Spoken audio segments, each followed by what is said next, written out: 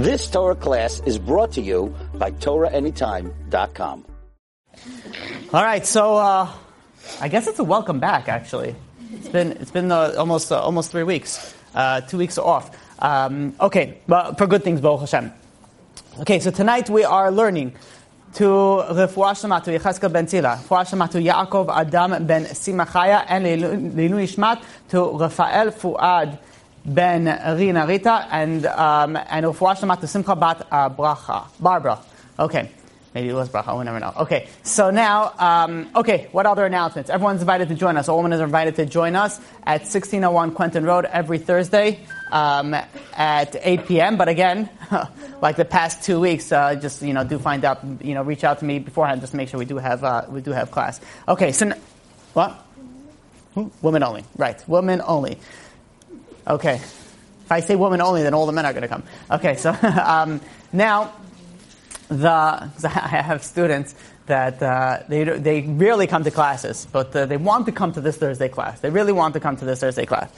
So it's always that way. When you can't do something, that's when you want to do it. When you can't get something, that's when you want it the most. You have somebody. Let's not get too much off topic. Let's begin. Okay, so now, tonight's topic, very, very interesting topic. We're getting close to the end of our Mashiach series.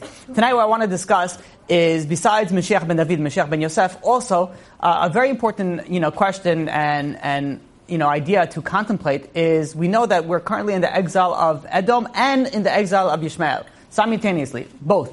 So now the question is, who's going to last? Who is going to last? Who's going to be the last one standing? Is it going to be Edom or is it going to be Ishmael? So B'ezrat Hashem, hopefully we'll discuss that tonight and figure out who is going to be the last one standing. So now, before we even begin explaining the differences and why we need two Mashiach ben David, Mashiach ben Yosef, we have to really understand the root of the need for the two Mashiachs. So now, when the world was created, Adam was given a job. And Adam's job was, do not eat from the Etz Hadas. You have to go, really the focus of Adam was self-rectification. It was sort of like Adam had to perfect himself. How was Adam perfecting himself? Was through the fact of listening to God, to the things that he needed to listen to. So now, when Adam went, and Adam and Chava went and went through the sin of the chet of the Et HaEgel, of the... Very good. Okay, so someone's listening. The chet of the Etz Hadas. Okay, I'm a little bit, in two different places right now. In the chet of the Etz Hadas, so they did not do the chet HaEgel. So whoever is with me, that was many generations later. It was the chet of the Etz Hadas. So when Adam and Chava ate from the Etz Hadas, there was a ramification that happened from that sin. So now, what were these ramifications? Try to understand this, there's what I'm about to explain is something known as Tikkun Adam and Tikkun Olam. Now, whoever doesn't understand this, let me try to give a little bit of a background into it. There's a little bit of Kabbalistic terms. So now, when you do a mitzvah, we know that it affects you. It affects you. When you do a sin, we know that it affects you. That's a very, very obvious, a very, very, common understanding. Idea that when you don't listen to God, that it's not only the fact that you did something wrong, but it's also that it affected you on a personal level. Like, you become different. And if you could think of an example like this, that let's say somebody goes and steal something. So besides the fact that they did something wrong, it also affected who they are as a person, because now they stole something. So now what happens is, one example would be the next time they have the temptation to steal, they might be more easily, subdued into their temptation to steal because they've done it before. So they have some sort of connection to that sin that they have, and it changes who they are as a person. Now, in order to rectify that, you have to do a tikkun adam. You're doing a personal rectification. But there's also another aspect whenever you do a sin or whenever you do a mitzvah. It affects the surrounding around you.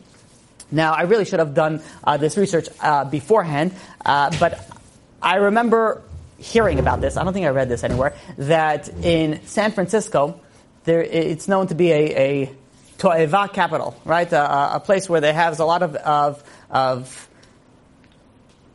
problems and sins against God in the interpersonal relationship world. And what they did was, and they found that the animals also had similar character traits regarding their relationships the same way as the people. Now, in case, let me not speak in code. So people just follows what's going on. They follow the cleanest way possible, right? So in San Francisco, they go with the same gender.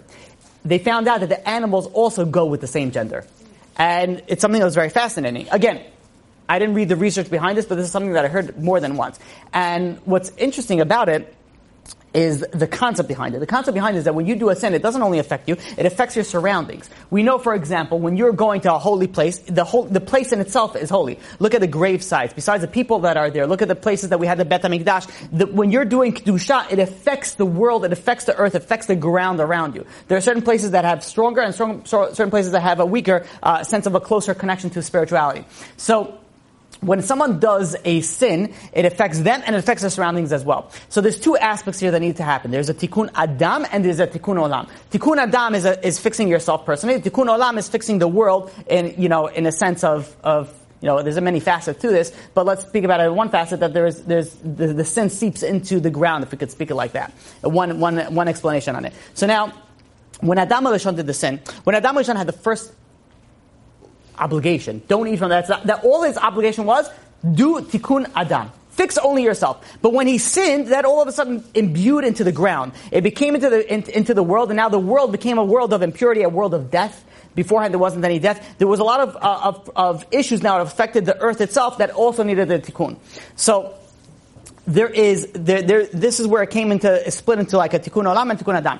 Now, the human beings, especially the Jewish nation, even the non-Jewish nation, we have a responsibility. We have to go and listen to Torah and follow God. And by doing that, we fix ourselves and we fix the world around us.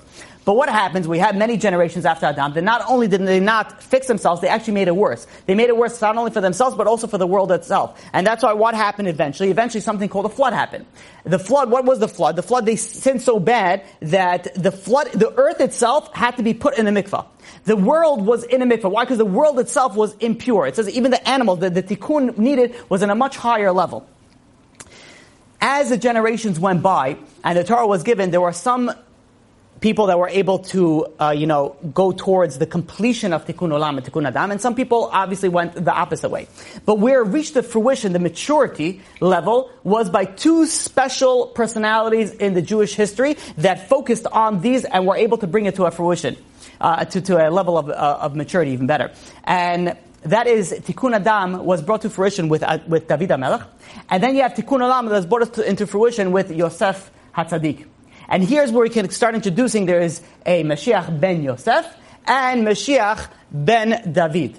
Right? You're following me so far? I'm trying to make it as clear as possible, because I spoke of this to the guys, and we didn't get anywhere. Like, it was just, and I realized I have to speak a little bit clearly and maybe a little bit slower to try to understand this concept. So we know that one of the things that we're doing when Mashiach is we're trying to bring it to the level before the Chet. So what we need to do now, we need to do a Tikkun Olam and Tikkun Adam. And now we have two Mashiachs. One Mashiach is connected more to the Tikkun Adam, but one Mashiach is connected more to Tikkun Olam. Okay? That's the basic simple understanding of it. When you go and when people generally say Mashiach, they usually refer to Mashiach ben David. So we know there's Mashiach ben Yosef and there's Mashiach ben David. Mashiach ben David is the one that it's most commonly associated with. Not like... I have a question. I should put my phone on silent? You're right. Okay. So, yeah. Every person, every person has to have the same tikkun? No, every person has their own tikkunim that they need to do, based on their roots of their soul, based on sins that they did in this life, in the previous lives, and so on and so forth. So everybody has their own tikkunim they need to do, but their tikkunim, listening to the Torah, for example, just the basic not only affect you, affects also the tikkun olam as well. So it affects different aspects of it. A different understanding, which I don't want to get into, is why you have, before Mashiach comes, you have Jews throughout the entire world. And even if Jews do not live there, they're on business there for some reason. Every time they make a bracha, there's a large ramifications to all these, all the dispersion, the reason for the exiles. There's a whole lot to speak about it, but it's deep and complicated, and let's try to go a little bit on even the simpler one is complicated. So we'll try to go on the simple path, but yet still, a bit complicated. So now, when discussing Mashiach, most people realize that this is focusing on Mashiach ben David. Mashiach ben Yosef is known to come obviously from Yosef, but actually specifically from Ephraim, from the tribe of Ephraim. And some say that it comes from the descendant of Yehoshua ben Nun. Some say Zerava ben Nevat, as well. So Mashiach ben Yosef is supposed to come a little bit before Mashiach ben David. So it's Mashiach ben Yosef, and then Mashiach ben David comes. Now, what is the purpose of Mashiach ben Yosef? So we said already beforehand the concept of Tikkun Olam, Tikkun Adam. But what is the physical purposes, as well? So one of the purposes of Mashiach ben Yosef is to prepare the world for Mashiach ben David.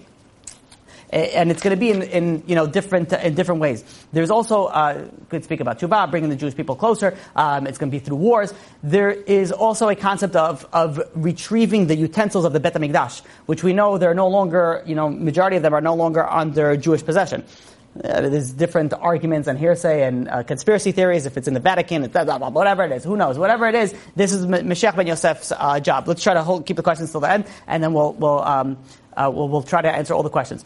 The third thing is an opinion that says that also that Mashiach ben Yosef will gather all the Jews to Eretz Yisrael. The fourth reason is that there will be a war. And that really is the focus of Mashiach ben Yosef. He's going to go and he's going to fight against the wicked nations. What is the purpose for this? It's going to be it's a trifold, I guess you could call it, purpose. Number one, to fight against Amalek. Number two, to eradicate Edom. And number three, to eradicate and destroy Yishmael. So that is the focus of Mashiach ben Yosef. However, the ending of Mashiach ben Yosef is not so great. The ending of Mashiach ben Yosef is, unfortunately, that he will be killed. Mashiach ben Yosef will be killed. As it says in Zechariah, chapter 12, verse 10, it says, "V'saftu alav kimispat al yachid." They shall mourn on him as if one mourns as an only son. This is referring to Mashiach ben Yosef, that he's going to die in battle. There's different opinions on how he's going to die and what's going to happen. But following his death, it's gonna follow with a lot of troubles for the Jewish nation. They're gonna be in the desert. They're gonna go through tunnels and mountains and eating off the weeds of the desert. A tremendous amount of suffering, unfortunately, that will happen on the Jewish nation after Mashiach ben Yosef dies. Asks Rav Hai Gaon, and he says, why? Why does Mashiach ben Yosef have to die? Like, why, even furthermore, how come God gave permission to the wicked nations to go and kill Mashiach ben Yosef? And Rav Hai Gaon says this is going to be the test. This is going to be a test, and is one of the final tests, in a sense, before Mashiach comes, that what are the Jewish people going to say? Jewish people that didn't listen to this class, at least. What are the Jewish people that didn't know this concept? They're going to say, listen, we waited for Mashiach. For how long? For so long, and now he comes, and now he dies? Yallah, I'm out of this religion. They're going to leave the Jewish religion, and they're going to go out, elsewhere. Says Rav Hai Gaon, this is going to be a final test to see if you're going to stick to it or you're not going to stick to it. The Chafetz Chaim goes and says also that you shouldn't be, surprised by the success of the wicked people. He says this too is a test. Obviously, God has calculations for each of the wicked people. You have, obviously, questions all the time. You see people at Mechalei Shabbat, people that go against religion, people that go against God. Let's even not Jewish, they go against God. Be like, how come they're so successful? Whenever God has a reason for that, God has a reason. But why is it they're successful and why is it bothering you? Because this is a test for you as well. This is a test. Are you going to follow God or are you not going to follow God? This too, Mashiach ben Yosef's death is also going to be, a test. 40 days after the death of Mashiach ben Yosef, that's when Mashiach ben David will be revealed. And he will revenge Avenge, thank you. Avenge the death of Mashiach ben Yosef, and there's going to be a resurrection of the death from Mashiach ben Yosef, and then this is where the days of Mashiach begins. That's where the days of Mashiach start happening. Now, Rav Saadia Gaon goes and says that all this storyline is not necessary. It's contingent. It doesn't have to be this way. If Mashiach ben Yosef doesn't have to die. In fact, to even that extent, the Mashiach ben Yosef doesn't have to come. It could even be Mashiach ben David, right away. The underlining factor that depends on all of this is depending on the Jewish nation. If the Jewish nation follow the ways of the Torah and do tshuva and come back, then there's no need for all of that. And it doesn't even have to come to that. In fact, this is an opinion why the Rambam, Maimonides, doesn't even mention Mashiach ben Yosef. Why? But why doesn't he mention it? So one answer is because it doesn't have to be Mashiach ben Yosef. It could be directly to Mashiach ben David. It could go directly if the Jewish people are worthy. And it doesn't have to be 100%. It could be partially. It could be Mashiach ben Yosef comes, but Mashiach ben Yosef doesn't have to die, depending on the level of the Jewish nation. This is also very interesting. Pi Kabbalah, the one of the things when we say Shemona Esrei, when we daven and we say V'chisei David mehera letocha tachin. You should establish the throne of King David. One of the things that in Pi Kabbalah that you should have in mind is that Mashiach ben Yosef should not die during the war. These are one of the tefillot, one of the prayers that we pray that Mashiach ben Yosef doesn't have to die in the war of in the final war. So we see over here, quite a few interesting facts, ideas on Mashiach ben Yosef. But all of this all depends on us, and this, in fact, is an underlining concept, if you could call it, on everything that happens. The Israel, the Jewish nation, everything at the end of the day depends on us. And it doesn't depend if we're going to have funding for the army, and it doesn't depend if we're going to be able to go and support the IDF, or we're going to have political, people supporting that. It all depends on one thing and one thing only. It all depends on how is your spiritual standing. If your spiritual standing is strong, then you're going to be taken care of. If it's not, then it's not going to be taken care of. As much as we start running around all these things, yes, we have to do ishtadlut, we have to do our efforts that we have to do to ensure our safety. But bottom line, it all depends on one thing. Everything from the beginning of creation till Mashiach comes, all depends on spirituality. Everything else is just the little, pawns that are in the, that are just moving little spaces one at a time. Underlining all of it is spirituality. So now, we can begin to understand and delve into the concept of the 4 exiles and where Ishmael comes in and how does this affect Mashiach ben Yavid and Mashiach ben Yosef. So we spoke previously about the 4 exiles, the exile of Babel, of Persia, of Greece, and of Edom. The question is, why isn't Ishmael in this list? And we spoke about this previously. We spoke about it, this is talking about 2 years ago, before we took the break of Mashiach. But during that time, we spoke about different ideas on Mashiach, on Yishmael. But this is where I really want to come to to close everything together. And what the funny thing is, sadly funny thing is that back then, when I was saying some of the classes, I remember saying, or I hope it was on camera. I don't know if it was on camera. There were certain things that would be unclear unless you heard this type of class. Especially Ishmael lectures that I gave before. So, it's a little bit 2 years, a little bit too late, but better late than never. So we know that Nebuchadnezzar had a dream. And in his dream, there was a monster. And I'm not talking about like a cookie monster or under the bed type of monster. This was a prophetic type of a dream. That the monster's head, maybe I shouldn't say monster, because the second say dream and a monster, you think a toddler. But there was a being, right? And the head was made out of gold. And each body part is referenced to a different exile. The head of gold is referenced to the exile of Babel. The body was made out of copper, and that is in reference to Greek. The arms are made out of silver, and this is in reference to Paras and Madai. And the legs, which is the 2 longest parts of the limbs of the body, that is in reference to Edom and Ishmael. It's a shame that we took such a long break, because this really correlates to the 4 exiles that we gave, a few weeks ago. The legs, I don't know what is this mine? Oh, okay. Okay, so now let's try to understand this. There's a Gemara in Avodah Zarah. The Gemara in Avodah Zarah, page 2, goes, Labiyat, bless you, Gesundheit. How do you say it in Russian? Okay. Okay. Ostorov. And That's actually not. Oh no, it's not. Is that a real word? Yeah, it sounded like go away. Okay. I thought that was, what's the word of going? Okay, araften. Isn't araften? It's a gorse. Oh wow. Okay. All my Russians are mixing up. Okay, I'm sorry in my head. Anyways, going back to the Gemara and Avodah Zarah. The Gemara Avodah Zarah says like this. It says that in the days of Mashiach, God is going to take out a Torah scroll. And God is going to go and announce, whoever went and whoever occupied himself with Torah, come and get the reward. So you're going to have, the first nation that's going to come is going to be Edom.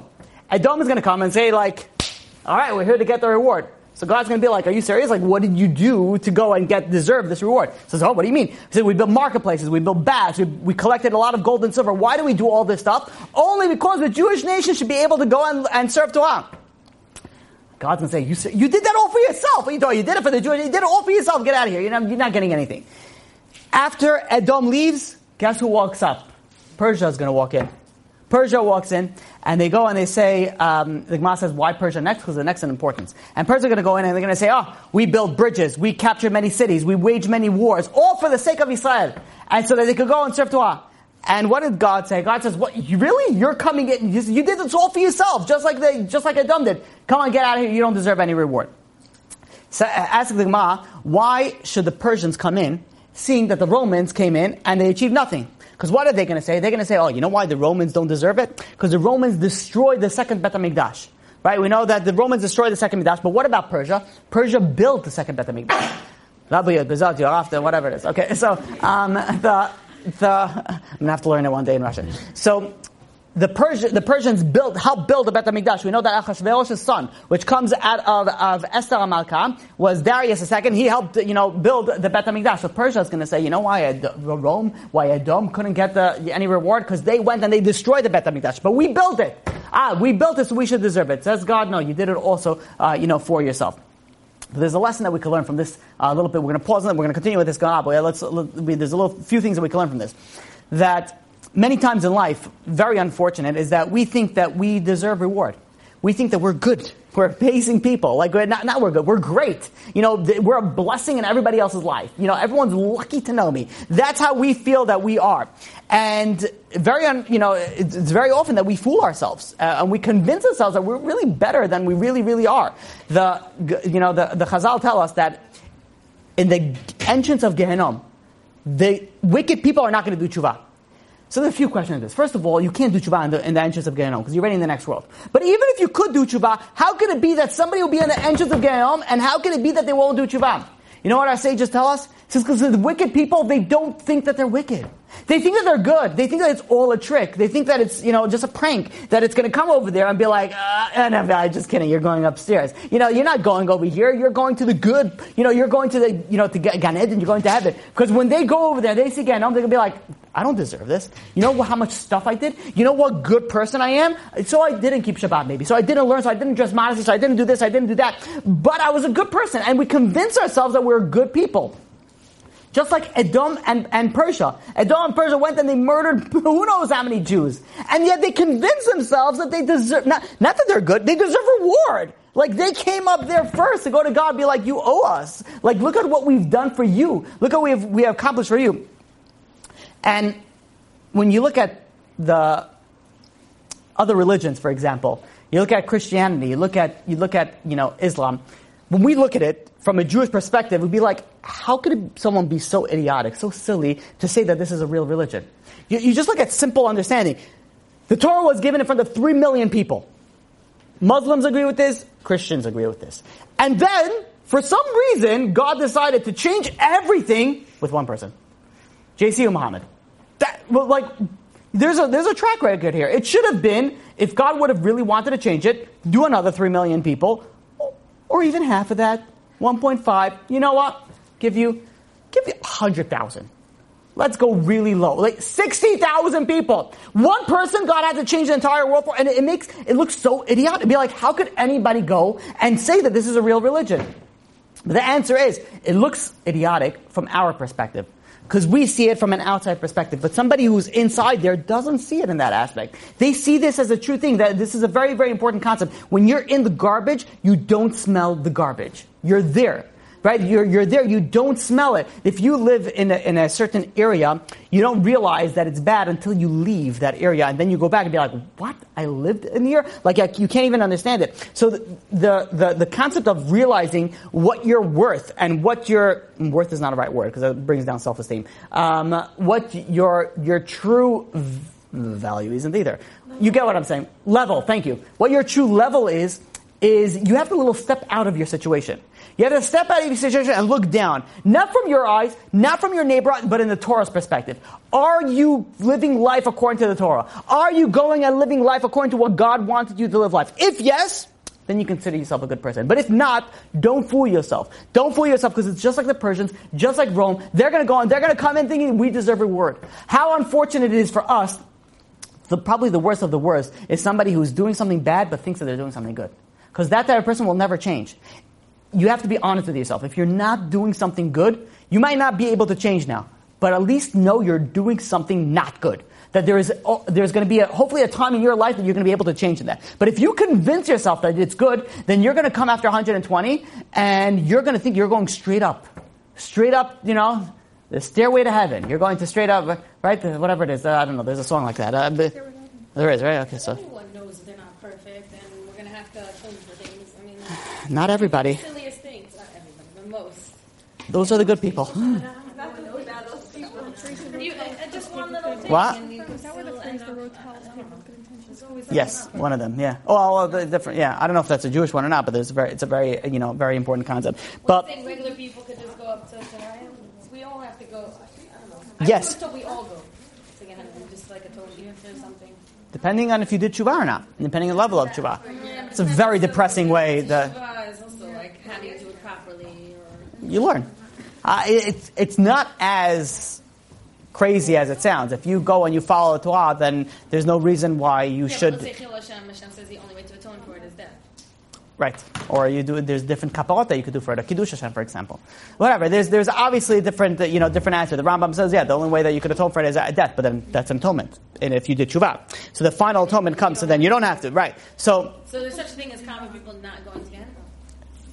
of course there are people that don't need to go to Gehenna. Again, I'm not out there and I don't take a roster check and I don't take attendance. I don't sit over there and be like, JC, of course. Okay, whatever, but I'm saying, working down up. Don't think of yourself that you have to go to Gehenna. Very, very bad concept where people go and be like, I'm going there anyways. Or the worst saying that exists after all the curse words is no, I'll see you in Gehenna. I'd be like, first of all, speak for yourself. All right, and second of all, this is a Jewish religion. Christian religion believes, especially, I don't know if it's Catholicism or something like that you're born evil, you'll die evil, whatever it is. Only if you go. Right, exactly. That's not the aspect that you need to. For a period of time. Meaning, if you do something small, you go for a little bit. If you do something, What? Not if you don't need it. Why do you think you go to No, you do tshuva. everybody does things. Do you finally need it? Listen, there's suffering that gets out of Gehenna. There's so many things that get out of Gehenna. I feel like we're going to start a class on Gehenna. Because the people say Kaddish for a year because the maximum sentence of a normal Jew who follows the regular, very important to say that because there's obviously extended circumstances, is 12 months. So we say Kaddish 11 months, saying that this person didn't need to go that extended period of time. So we say Kaddish to help a person for that. But does it mean that the person is there for a year? No, not necessarily. Is it true that when someone is nifter that, let's say if they have any chovos, that they have to pay back money or anything you have to pay back? Yeah. Yep. Unfortunately, you have to come back for that. Okay, so now, going forward with it, got a detour to Gehenna, and now we're back. Okay, so we learn from Edom and Persia, speaking about Gehenna, right? We learn from Edom and Persia that we have to be very careful that we don't fool ourselves. They fool themselves to the extent that they believe not only they didn't do anything bad, that they deserve reward for what they've done. And the Gemara goes, and even furthermore, they even have reasons in their back pocket. They're so convinced that they even present themselves, but I have reasons of why I deserve it. And until they finally get the answer, be like, you did it for yourself, they're like, oh, yeah, I guess, and then they walk out. But they fool themselves to the extent that they fully believe in it. They fully believe in it. So we have to be careful that we don't fall into that, issues or problems. Now the Gemara goes and continues that every nation after that goes and follows in step and be like, okay, we deserve it. And we say, why do they come up? They say, okay, listen, the other nations will say, we never oppressed Israel. We never oppressed Israel. We never oppressed the Jewish nation. So we should also get reward for it. But then again, they all leave. The question is, why is it that these two nations, the two nations the Gemara singles out is Persia and Edom? Why these two nations? The answer is because these two nations are the most important. Why? Because these two nations are going to be standing until the coming of Mashiach. These are the two nations that are going to be standing. So now the question is, we know that Edom is in reference to Rome, which is the Western world today. You could call it America, and so on and so forth. Where's Persia? Who's Persia? So when we say Persia is Iraq or whatever it is, but the essence is what we brought out in previous lectures is that it is Yishmael. Ask the Maharal.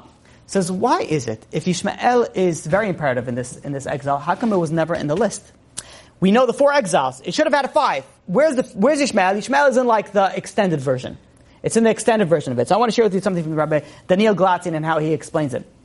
He goes and he brings down the Maharal, and he says like this, says that when the Jewish nation was conquered by Bavel, so now it's like a seesaw. So when the Jewish nation is up, they're down. Now all of a sudden Bavel captured us, so now they're up. Now what happened with Bavel? Bavel was captured by Parasamota, was by Persia. And then Persia was captured by Greece. And Greece was captured by Edom, by Rome. So you have oppression of the Jewish nation was constantly captured by somebody else, and they oppressed the Jewish nation as well. So the way that it works with these 4 exiles that are very commonly mentioned are in the fact that when they're very correlated to the Jewish nation. They're the ones that oppressed us. So now what happens with Ishmael? Ishmael is in a different category in its entirety. Why? Because there's a specific, unfortunately, very special bracha that Avraham gave Ishmael. God goes over to Avraham and says, you're going to have another nation. What did Avraham go and say? Avraham goes and says in Bereshit chapter 17 verse 18, it says, Lu Ishmael yichel lefnecha, but I have a son. Let this son live before you. Let him follow the footsteps. Ishmael's power has an independent power. All the other powers are independent like a seesaw, depending on the Jewish nation, depending on the other nations. Ishmael has an independent power from the bracha, from the blessing of Avraham. So, when Ishmael is coming in over here, it doesn't have any relations to the Jewish nation. They have a specific power in itself. So now the question is that we have 2 final nations standing. We have Ishmael and we have Edom. Who is going to be the last one? We look at the Gemara in Yuma. The Gemara in Yuma, page 10, goes and says that there's a machloket. Who's going to stand last? Rabbi Yeshua ben Levi goes and says Rome is going to fall in the hands of the Persian, meaning that Rome, Edom, America, that's going to be the last one standing. Rav says Persia will fall into the hands of the Romans. That Persia is going to go down, and Romans is going to. I switched it. Okay, you followed me so far, right? Rabbi Yeshua ben Levi, whatever it is, right? One says that Persia will last. One says the first one, which is Rabbi Yeshua ben Levi, says Persia will last. Rav says is that Edom will last. So the question is, who do we pass like? Who do we pass like? Brings down Reb Chaim Kanievsky. Anybody here familiar with Chad Gadya? Right? It's where everyone sleeps during the Sedel, right? That's the last, last part. And people make songs and noises and whatnot, with it. So we're not going to go through the whole story, but it was basically a goat that was bought with 2 zuzim, right? This is a reference actually to the Jewish nation. The Jewish nation is known as the goat. The 2 zuzim is known as the shtel luchot. But whatever it is, then it goes through one thing hit to another. You have the dog, the cat, and so on and so forth. It's actually the cat, the dog, the stick, the fire, the water. There are a bunch of things that happen after that, and each one overtook the one prior to that. Now, if you look at it, how many bad guys are involved over here? There are 8 bad guys. 8 bad guys, each responding to a different nation. Now, we said there's 4 exiles, there's subcategories of exile. We're not going to get into it because of the time that we have. But in any case, we have to look at who are the final 2. The final 2 bad guys in Chad Gadya is we have the Shochet, the butcher, and we have the Malach HaMavet, the angel of death. So now, one of these 2 is Rome, is Edom, and one of these 2 is Persia. Now, whoever's standing last is the angel of death. So if we figure out who is standing last, then we're going to figure out who's going to be the last one standing in exile. Says Rav Chaim Kanievsky, the Shochet is known, the butcher is known as Edom. The Gemara Pesachim compares Edom to a Shochet. So we see over here that Edom is the Shochet. The Shochet, the butcher, goes and gets, killed by the Malach HaMavet, the angel of death. So who makes that the angel of death? The angel of death is none other than Ishmael. Who's going to be standing last? Ismael. I don't want to say ISIS. But the Arab nations, they're going to be the ones that are going to be, says Rav Chaim Kanievsky, they're going to be the ones that are going to be standing out last. And this is why the Zohar says that the galut, the exile of Ishmael is going to be the most difficult one. They're called Yishmael. Yishma is here, Kel is God. God will hear the screams of the Jewish nation. That's the difficulty of the exile of what will be during the exile of Yishmael. That's going to be the final exile, even though it's going to be simultaneously, but that's how it's going to work for us. So now let's try to close this all together and understand this so beautifully. If you didn't understand anything until now, you probably won't understand anything now. But if you did understand something, it's going to be beautiful. So now, so you probably thought I was going the other way. No. Okay. You're going to be completely lost. There's a Midrash, a Tanchuma. It's a little bit of a heavy share. I probably should have said that in the beginning. Guys, you have to concentrate for this class, okay? So, okay. Yeah. So, there's a Midrash, a Tanchuma. We'll put it in together. It's going to start getting beautiful. If you understood 50% until now, then you'll be able to get there. How about that? I'll give you a discount. All right? It's Black Friday, right? We got to give you off. Okay. Yeah. Buy 1 lecture, get 1 free. Okay. Tonight only, all Torah Anytime lectures are absolutely free. So go for it. So now, there's a Midrash Tanchuma that goes and says, let me read it in Hebrew. Hashol ze Mashiach ben Yosef. Hashol is the ox. This is going to be Mashiach ben Yosef. Shenimshal leshol. That is compared to a shol. V'chamo, the donkey, ze Mashiach ben David. Shenema ani rochev al hachamo. Mashiach ben David is compared to a donkey. Why? Because it's considered as it's noted that Mashiach ben David is coming riding on a donkey.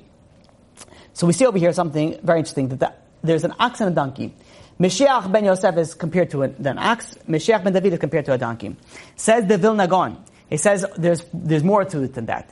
Esav is also compared to an ox, and Ishmael is also compared to a donkey. Now, what do we see over here? We see over here that you have an ox and a donkey. And this is why, by the way, there's a law that you can't plow an ox and a donkey together, because it represents the combined forces of Esav and Ishmael. If you put them together, then the power is going to be too strong and they can't be destroyed. So that's why you see also throughout history, they're always against each other. So in any case, neither here nor there. But you have the ox and you have the donkey. So the ox is Esav. Who's going to get that? Who's going to get out of Esav? That's going to be Mashiach ben Yosef, because he's also represented by an ox. The donkey is Ishmael. Who's going to get out of that? Oh, Mashiach ben David, because he's represented by a donkey. He's represented by a donkey based on the Midrash over here. So we have here two very important aspects of the two Mashiachs, and they're each going to come and focus on a different aspect to overcome, again, in the spiritual sense. The Kabayasha says in this chapter 102, and says if you take the words Edom and Ishmael, it comes out to the numerical value of 502. If you take the amount of years that our Avos lived, Abraham, Yitzhak, and Yaakov, Abraham lived 175, Yitzhak 180, and Yaakov 147, you add that all together, it comes up to 502 as well. You have the Avot coming and going and fighting against the power of Esav and of Edom and Ishmael, coming to the final exile. So now, let's take this one step further. This is where it gets so beautiful. All right, stay with me. Edom, we mentioned long ago, many moons ago, that Edom represents orderliness, Seder. Everything is very, very meticulous by Edom, by Rome. Everything is very, very meticulous. Look at their architecture, look at their understanding, the concepts, very, very meticulous. From this comes, obviously, arrogance. Edom is known for their arrogance. The Ishmael is the flip side of that. Ishmael is known as, the Pasuk says in Bereshit, chapter 16, verse 12, it says, V'hu yeh pere adam, he's going to be a wild animal. Yado b'kol v'yad kol bo. His hand is in everything, he's going to be very wild. The opposite of orderliness, the opposite of very, very specific. He's going to be very, very, all over the place. Rashi says, what does it mean, Yado b'kol v'yad kol bo? Is that his hands are going to be, he's going to be stealing. He's going to be going through other people and he's going to be taking things that do not belong to him. Says this is the Gemara in Sanhedrin, page 98. It says, what do you want to do if you want to be saved in the time of Mashiach? You do Torah and Gemilut Chasadim. You do those two things, you're going to be saved during the time of Mashiach. Torah and Gemilut Chasadim. Torah is learning Torah, and Gemilut Chasadim is doing acts of kindness. Now says Rav Yitzchak Isaac Chaver, goes and explains why specifically those two. So we know Gemilut Chasadim, this is the antithesis of Rome. Rome is what? It's all about arrogance. It's all about me. You want to get over it? You have to do Gemilut Chasadim. It takes over the power of arrogance. Who we said is supposed to overcome Rome? Stay with me for this. Who is supposed to overcome Rome? Mashiach ben Yosef, ox. Both of them are ox. Why Mashiach ben Yosef? Mashiach ben Yosef is known for the orderliness. Look at what he accomplished. By the way, this is my own Kiddush. I haven't seen this yet anywhere.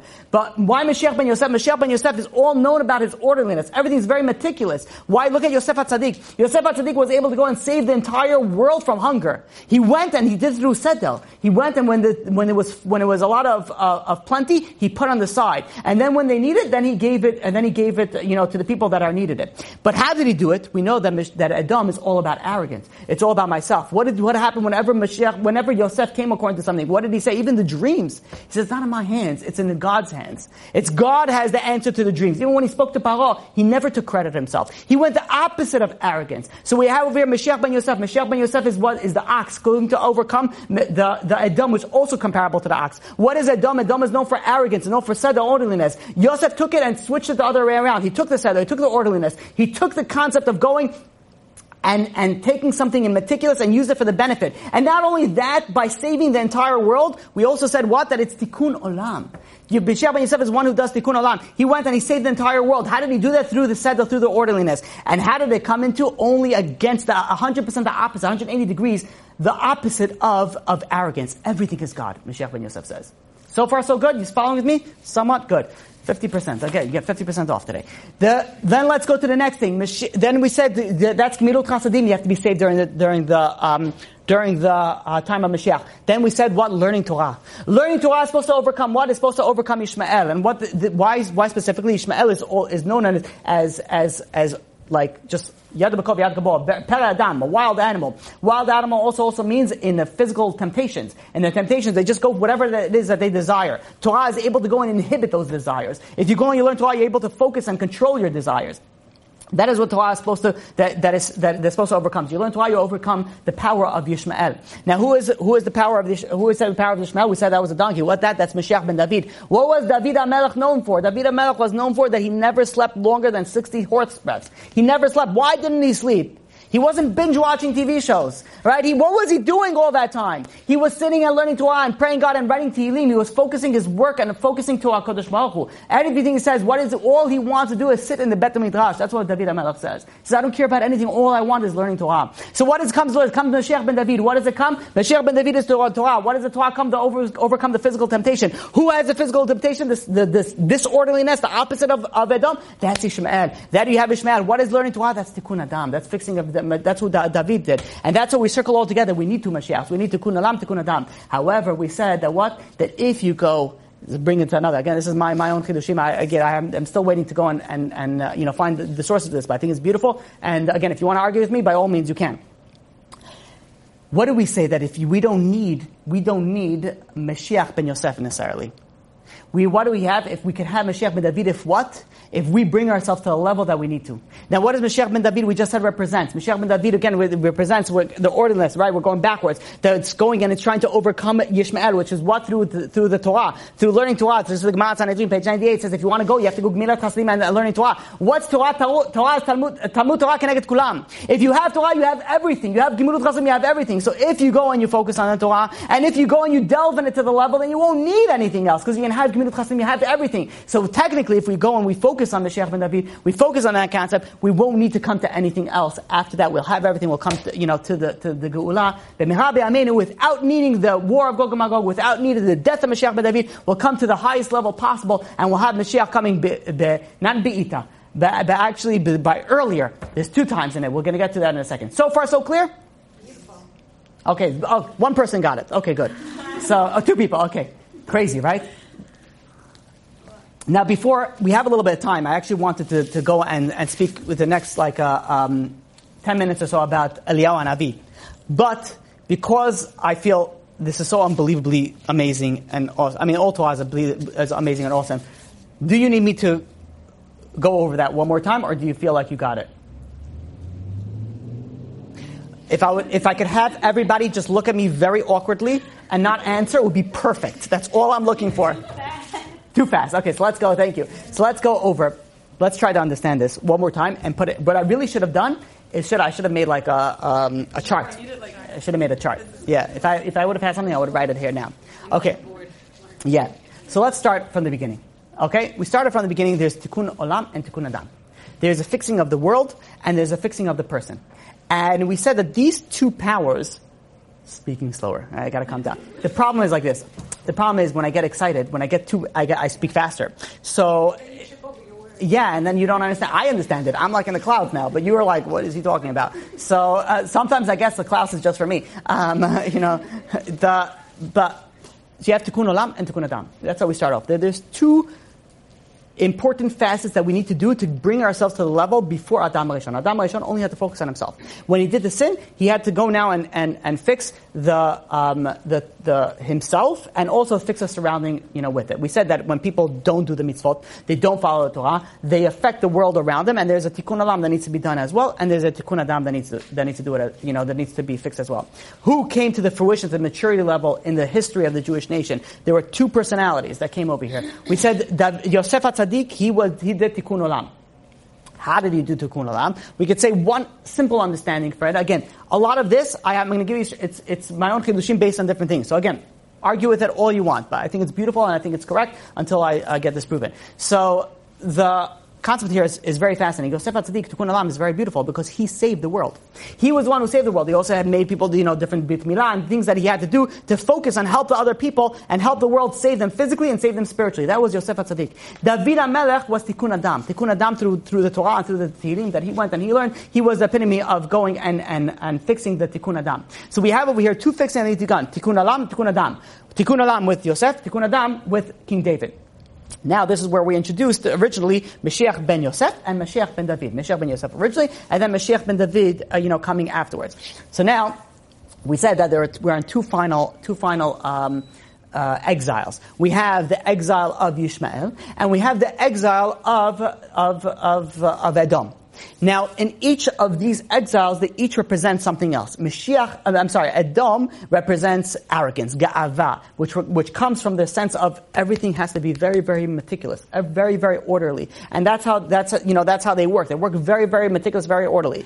And then Yishmael is the opposite of that. The opposite of orderliness. You look at the war, you look at the armies, look at the association between Edom and Ishmael, you could actually see it. You see the difference in it. You look at the way that they act. Edom is also very into physical temptation. Don't get me wrong. But Ishmael is a different level. Pere Adam, he's known as a wild animal. It's hands in everything. He just goes in everything, doesn't ask any questions. Right? Edom asks questions. They might not like the answers and they do it anyways, but at least they ask the question. So there's a difference in over here, the power of the impurities with Edom and the power of impurities with Ishmael. So the powers of Edom is more sedel, orderliness, which comes from arrogance. The power of Ishmael is more disorderliness and going after the physical lust, the temptations that you have. Compared to both of those, we had Mashiach ben Yosef and Mashiach ben David. So we said that the Gemara in Sanhedrin goes and says very simple: you want to get saved from all these problems in Gog and Magog, you have to do two things. You have to do Torah and Gemilut Chasadim. And Rav Yitzchak Eisenhower goes and says, it works perfectly. You have Torah and you have Gemilut Chasadim. We have Ishmael and we have Edom. Each one focus on them, on themselves. By the way, I'm making my own chart in my mind. I hope you're following with me in that. Right? So you have over here, let's start with Edom. You have over here Edom, right? So Edom, we known as orderliness and sedel and arrogance. What do you get out of arrogance? You do chesed. Because what happens when you do chesed? When you do chesed, you don't say everything is mine. It says, let me help somebody else. Let me take what I have and give it to somebody else. So you're getting out of your arrogance. Arrogance, all me. It all belongs to me and there's nothing to do. But when you do something for somebody else, you reduce your arrogance. You reduce the level of gava that you have. So in order to get rid of Edom, which is the power of arrogance, you go and you give. That's chesed. That's doing that. Ishmael is the power of temptation. The Gemara in Kiddushin goes and says that Barati Yetzirah, Barati Torah Tavlin. I created the evil inclination, but how do you get out of the evil inclination? There's one way, only one. There's one answer to that question. That's the Torah. If you go and you learn Torah, you learn the mitzvot, you learn the halachot, you learn everything that you do. That in itself has the power to overcome the temptation and to be able to overcome your desires. So you have Ishmael, you have Esav, you have Edom. You have Edom that overcomes the arrogance. How are you going to do that? Through Gemilut Chasadim. You have Ishmael that has the desire of they're going to come in through Torah. Good so far? You with me? Okay, I'm scrolling up a little bit, so we're going to start from here, right? So now, Edom over here is over here. Okay, fine. So now you have over here that we have Mashiach ben Yosef and Mashiach ben David. Mashiach ben Yosef is going to come and represents what? Represents a tikkun olam. A tikkun olam, in a sense, this is coming to go and fix everything through what? Through Sedel. Yosef HaTzadik was through Sedel. He went and he was able to take the 7 years of plenty and put it away very meticulously. Put it away to make sure that there's enough for everybody else. And not only that, he went and he was able to go and bring them to a higher level, even on a spiritual sense. So Yosef HaTzadik was able to get out, and what did he do that all? He did it all out of what? Out of not only besides the chesed that he did and saved other people, and he gave them money and gave them food when they didn't have anything, but he did it all without arrogance. Getting out completely of the concept of Edom. This is Mashiach ben Yosef. Then you have Mashiach ben David, which is coming to overcome Yishmael. And Yishmael is what is the power of temptation. What comes out of the power of temptation, the disorderliness, that comes in the Torah. The Torah Kedosha, that's going to be able to overcome these temptations. So this is where you have David HaMelech. David HaMelech who only focused on Torah, who focused his entire life to the extent that he didn't sleep. He did not sleep for 70 years. For 70 years, he didn't sleep. He focused only on this. And there's a lot more to discuss about it. I don't want to get too much into it, but Adam HaRishon gave to David HaMelech the 70 years that he went, and for different tikkunim and purposes that he needed to do that. But something fascinating about over here is David HaMelech was all focused about the Torah, and he was tikkun Adam, the personal tikkun, the thing that Adam HaRishon wasn't able to go and fix. So David was going to be able to go and bring it to that level. So what we have we have Mashiach ben David, Mashiach ben Yosef, Mashiach ben David overcoming Ishmael, Mashiach ben Yosef overcoming Edom. You have both of them together. They're coming the two last legs in the dream, the two last legs of the dream of the Babel, the two last exile that's going to come. But we know that you're able to do it. It doesn't have to be Mashiach ben Yosef, doesn't have to come, doesn't have to die. What if we go and we follow the Torah? If we follow the Torah fully, 100%, with full devotion, and we know that we're doing it, we don't fool ourselves like Paras Umadai. We don't like Persia and Babylon, We don't fool ourselves saying that we deserve, we're okay, right? We're reformed, but we're religious. We're conservative, but we're this. We're modern Orthodox, but whatever. We follow the Torah the way that it's supposed to. And when we do that, all of a sudden we're true to ourselves. We follow the Torah, then B'ezrat Hashem will have Mashiach ben David coming without the need of any destruction, any Gog and Magog, any death, Chas v'Shalom, of Mashiach ben Yosef. Was that better? Yeah. Okay, Baruch Hashem. This helped? Okay. I was drawing it also. Okay. So, what you're saying makes complete, total logical sense. My question is hypothetical. Most of the world is not that way. So, does it depend on a minority who are working on the process of perfection, or it depends on the majority who are? Good question. Does it need the entire Jewish nation to focus on that, or not? There is a concept that Mashiach is going to come based off a bunch of Jews sitting together and learning Torah. What does that mean? It means a small group of people. It's true, but I don't know to tell you if you need everything, you need not. But I'll tell you one thing. Focus on yourself and help the people around you. And you don't realize the effect that it has when you start helping, even by you just focusing on yourself, you start going and other people see that. And other people change because of that. There's something very, very fascinating when you see a group of friends. When you see a group of friends and one friend goes and besides become religious, so either what happens is that the friends follow them or they completely disassociate. And completely, fall apart. But I've seen this time and time again, and I have students like this that became my students. Why? Because one person became my student.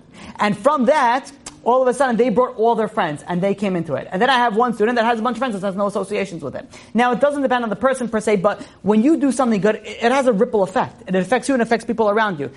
In our day and age with science and technology, now the classes that we have over here, reach throughout other places in the entire world. Literally, the entire world. It's so unbelievable. So you have all these, all these concepts, all these things that you need, that you're able to do, and what you realize is even that if you're sitting over there and you're going and you're doing your own Torah, your own mitzvot, it doesn't only affect you, it affects people around you, and eventually it will come to throughout the entire world. But actually, you remind me of one thing when we spoke about Gemilut Chasadim.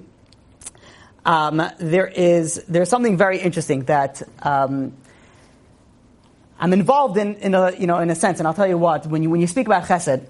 So like when you're giving, let's say, tzedakah, right? One of the highest level of chasadim. Obviously, the highest level of chesed is teaching somebody Torah. But you have also something very important is gemilut chasadim. So there are many times when you want to give, let's say, tzedakah, you want to give charity, and you hear about this organization, and this organization is amazing.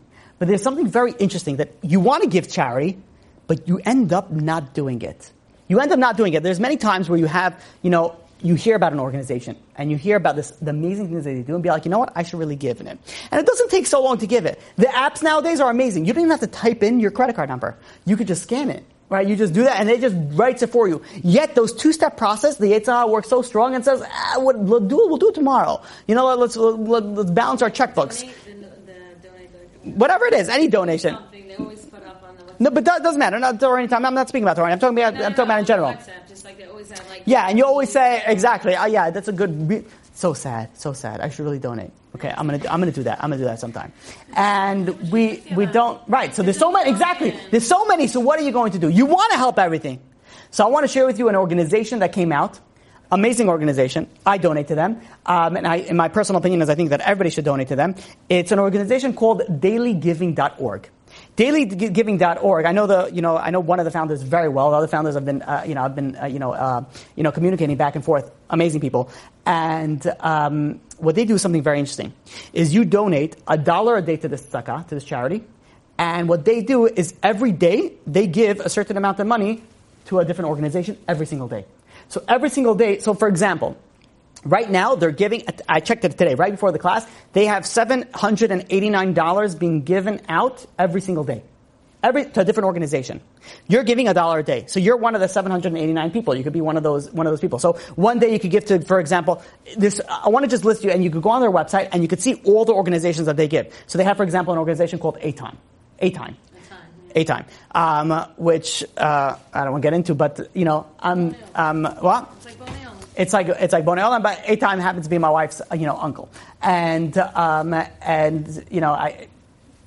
amazing people, of course, obviously, because I'm related to them. But besides that, they're amazing people. Is that they help people with infertility. You know how many times people be like, you know what, I would love to give for infertility. Or what about Aish.com? You'd be like, they do a lot of good work. Be like, you know what, I would love to. But what would be how often were you going to go and you're going to get to Aish? You go, let's say, for example, Amudim. Amudim is an organization that helps people that are abused. Be like, that's a good cause. I should really give to that. But I'm not. It's not going to happen. Then you have, for example, Avigdor's Helping Hand. Never heard about this before. Helps orphans get married. How amazing is that mitzvah?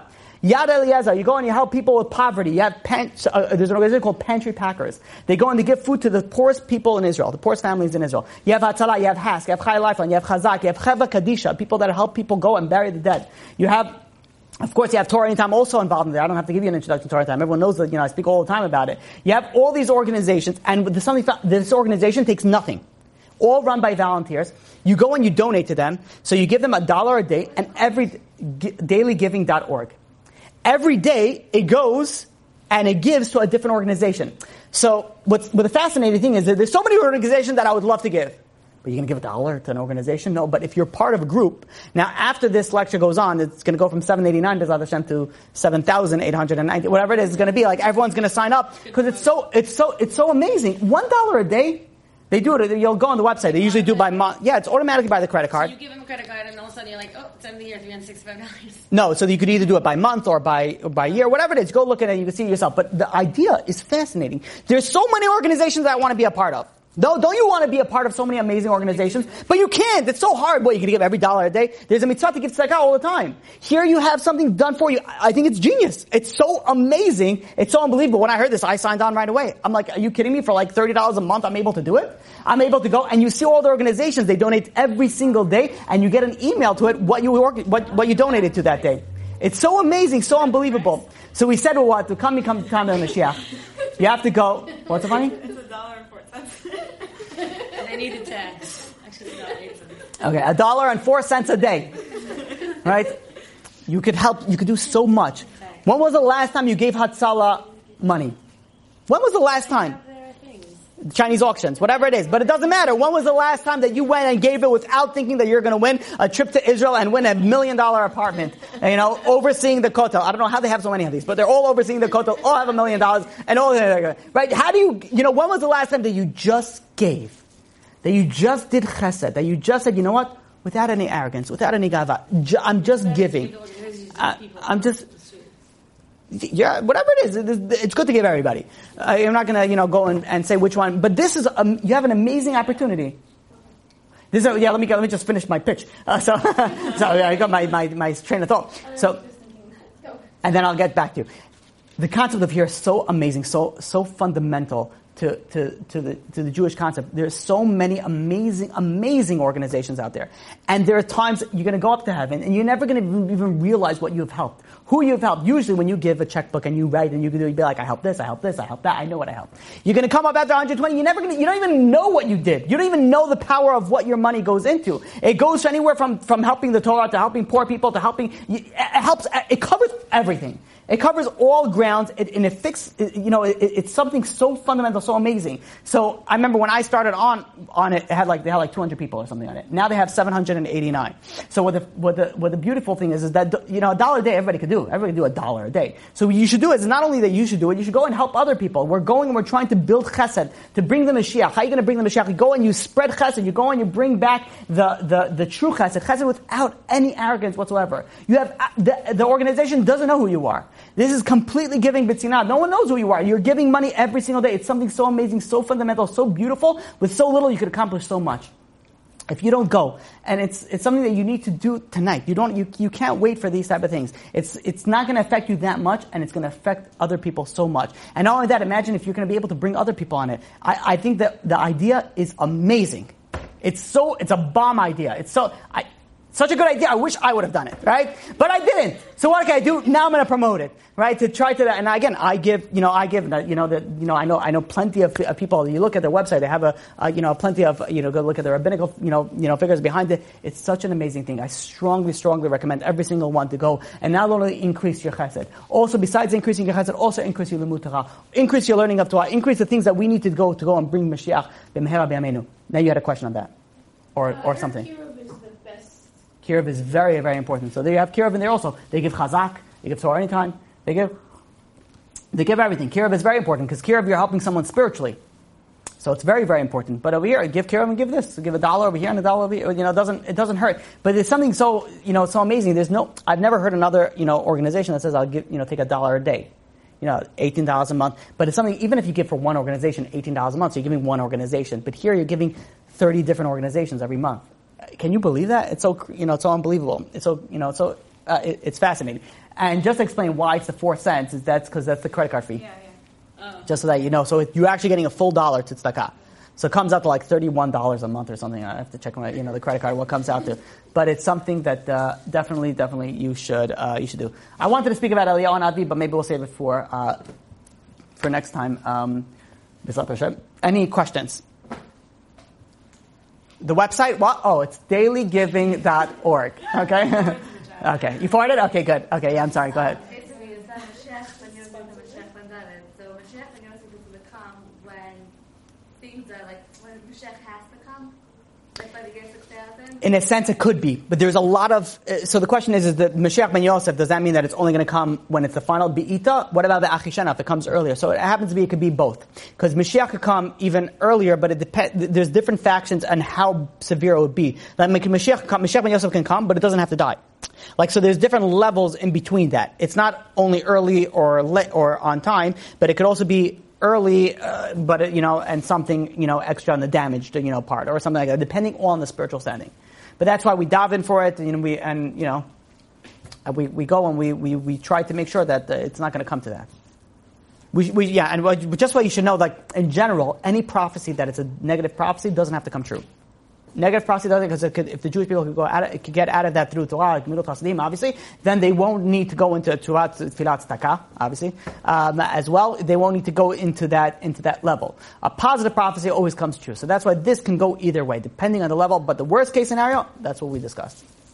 When you say we're, I remember months ago when I first came, I remember you were saying about that we're much in the midst of Mashiach, and Mashiach is coming.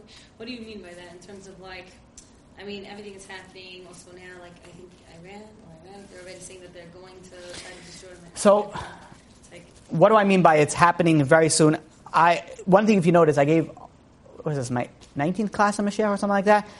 I don't know if I've ever spoken about current events. And for a reason for that. I don't speak about current events on how it relates vis-a-vis Mashiach. Why? Very simple answer. I have no idea. I have no idea where it goes into it, but one thing we know, and it's not based on me, it's based on what our Chachamim, our sages have said, and what our Torah scholars, the greatest of the generation, say now that we're in the Ikfus of the Mashiach. We're in the time of Mashiach. People say they're excited for Mashiach, but at the same time, we know most of the Jewish people are not going to survive. In Mitzrayim, only 1/5 came out. Again, it doesn't have to be that the Jewish nation does not, the entire Jewish nation does not survive Mashiach. Again, that's the worst case scenario. You can't even get everyone to keep Shabbos. We're getting there. We're getting there. Shabbos Project is working on that. All right, we're doing it one step at a time. Listen, it's true. You don't give up. We got to keep on going. We got to keep on working. We got to keep on fighting. Keep on helping other Jews come closer to Torah. And we have to keep on making sure ourselves are coming closer to Torah. And step by step, you realize when you're doing a good deed, it affects a Jew in China and in Russia and any of the stands, Uzbekistan, Azbazkistan, Uglistan, all the stands. It doesn't matter which ones of the stands it is, it helps all of them. So when you go and you start, doing something, you're doing, mitzvah, it's helping everybody else. Because it's seeping through, it's a tikkun olam as well. So it helps everybody as well. So even though you don't have a direct correlation to that, you have some sort of indirect correlation to other people going, maybe awakening inside of them to go and come closer to Torah, mitzvot. So never give up. Keep on fighting, I guess would be the right word. I said that very unenthusiastically, but keep on fighting. Just go for it. Fight, win, conquer. Yes. Yeah, okay. On camera. Any other questions on camera? No questions? Okay. Chazak u'baruch. You've just experienced another Torah class brought to you by TorahAnytime.com.